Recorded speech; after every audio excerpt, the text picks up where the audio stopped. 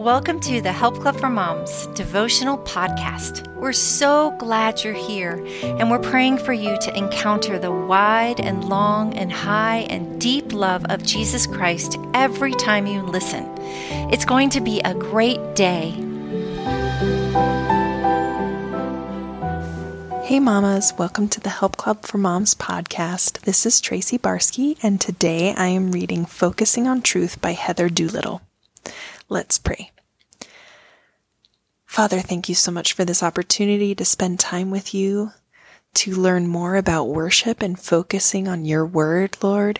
I pray that you would fill each one of us with your spirit. I pray that you would open our ears and our eyes and our hearts to receive from you today. And I just pray that you would bless this time for each of us. In Jesus' name I pray. Amen. Today's verse is Isaiah 6:3. Holy, holy, holy is the Lord Almighty. The whole earth is full of His glory.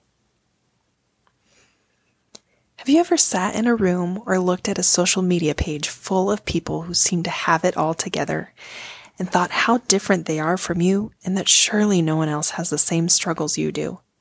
I have plenty of times. That is the result of shame. The ugly, hidden feeling that tears apart our relationships, preventing us from reaching out to new friends or sharing our hearts with old ones.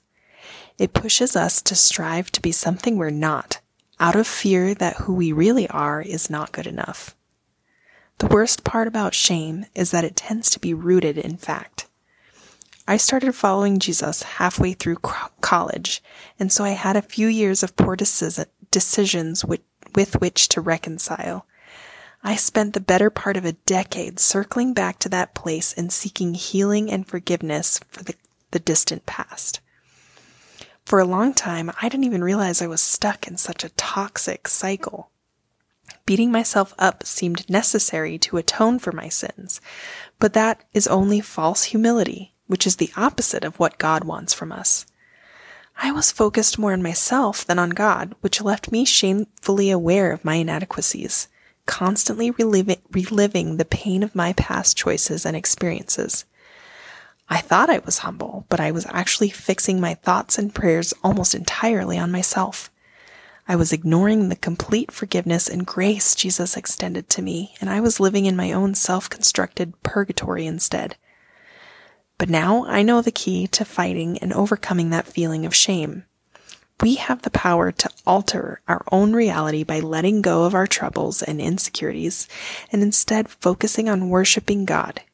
If we keep our eyes on all that is beautiful and good, we can allow God's goodness to seep into the difficult and painful places in our lives. In Isaiah 6:3, the angels proclaim, "Holy, holy, holy is the Lord Almighty. The whole earth is full of His glory." The world is also full of sin and sadness, but the angels chose to bask in God's glory and see all creation in light of that glory. I'm not telling you to live in a fantasy world of denial, but so often we choose to overlook the beauty of God, the beauty God has crafted around us, the embrace of our sweet children, the warm sun on our faces, and focus our thoughts on burdens and stressors. Worshipping is like choosing to go outside and enjoy a warm summer day even though you have a messy house to clean. You're not necessarily in denial of the piles of dishes and laundry that await you inside the house, but it's easier to ignore your burdens when you're basking in the sun. Then, when you're ready to go back inside, you'll have renewed energy and motivation to tackle your chores. Worshipping God is our way of transcending this broken, sinful world and focusing on its perfect, loving Creator.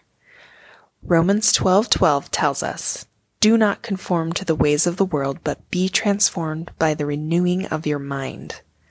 Renew your mind through worship, and you will be free to live freely in grace. Sweet friends, God sees you as full of potential and covered in forgiveness and grace. Draw near to Him. Focus on the truth of His love, power, and provision. Then you will learn to see yourself the way He sees you and live out the plan He has for you, a life of freedom and purpose. Questions to ponder. How do you choose to view the world? How do you choose to view God? Do you see him as a mighty yet loving Father who works all things for good? Are you able to truthfully and joyfully declare that the whole earth is filled with God's glory? If not, are you keeping your eyes on him and looking for his love and beauty woven throughout creation? What burdensome thoughts can you release to live a more abundant life? Give those negative thoughts to God, replace them with scriptural truth, and thank him for his continual mercy. Faith-filled ideas. When we worship God for who he is, we recenter our minds on the ultimate truth. The statements and verses below are foundational to Christianity, but it's easy to forget them when life happens. Write the 4 verses below, or any others that will encourage you and remind you of the truth, on sticky notes and put them in a place where you will see them every day. Each day, read them aloud and thank God for the encouraging truth in his word. Make it a point to teach your kids about at least one of these verses this week. Pray and look for an opportunity to apply God's word to their lives and in their struggles so that they will internalize God's message of love. God is good even though he allows bad things to happen in the world. Isaiah 55, 8-9. God is always there, loving us and guiding us even when we feel alone and abandoned. Proverbs 3, 5-6. God has plans for those who love and follow him even when life seems hopeless. Romans 8:28. God has good plans for you. Colossians 3:12.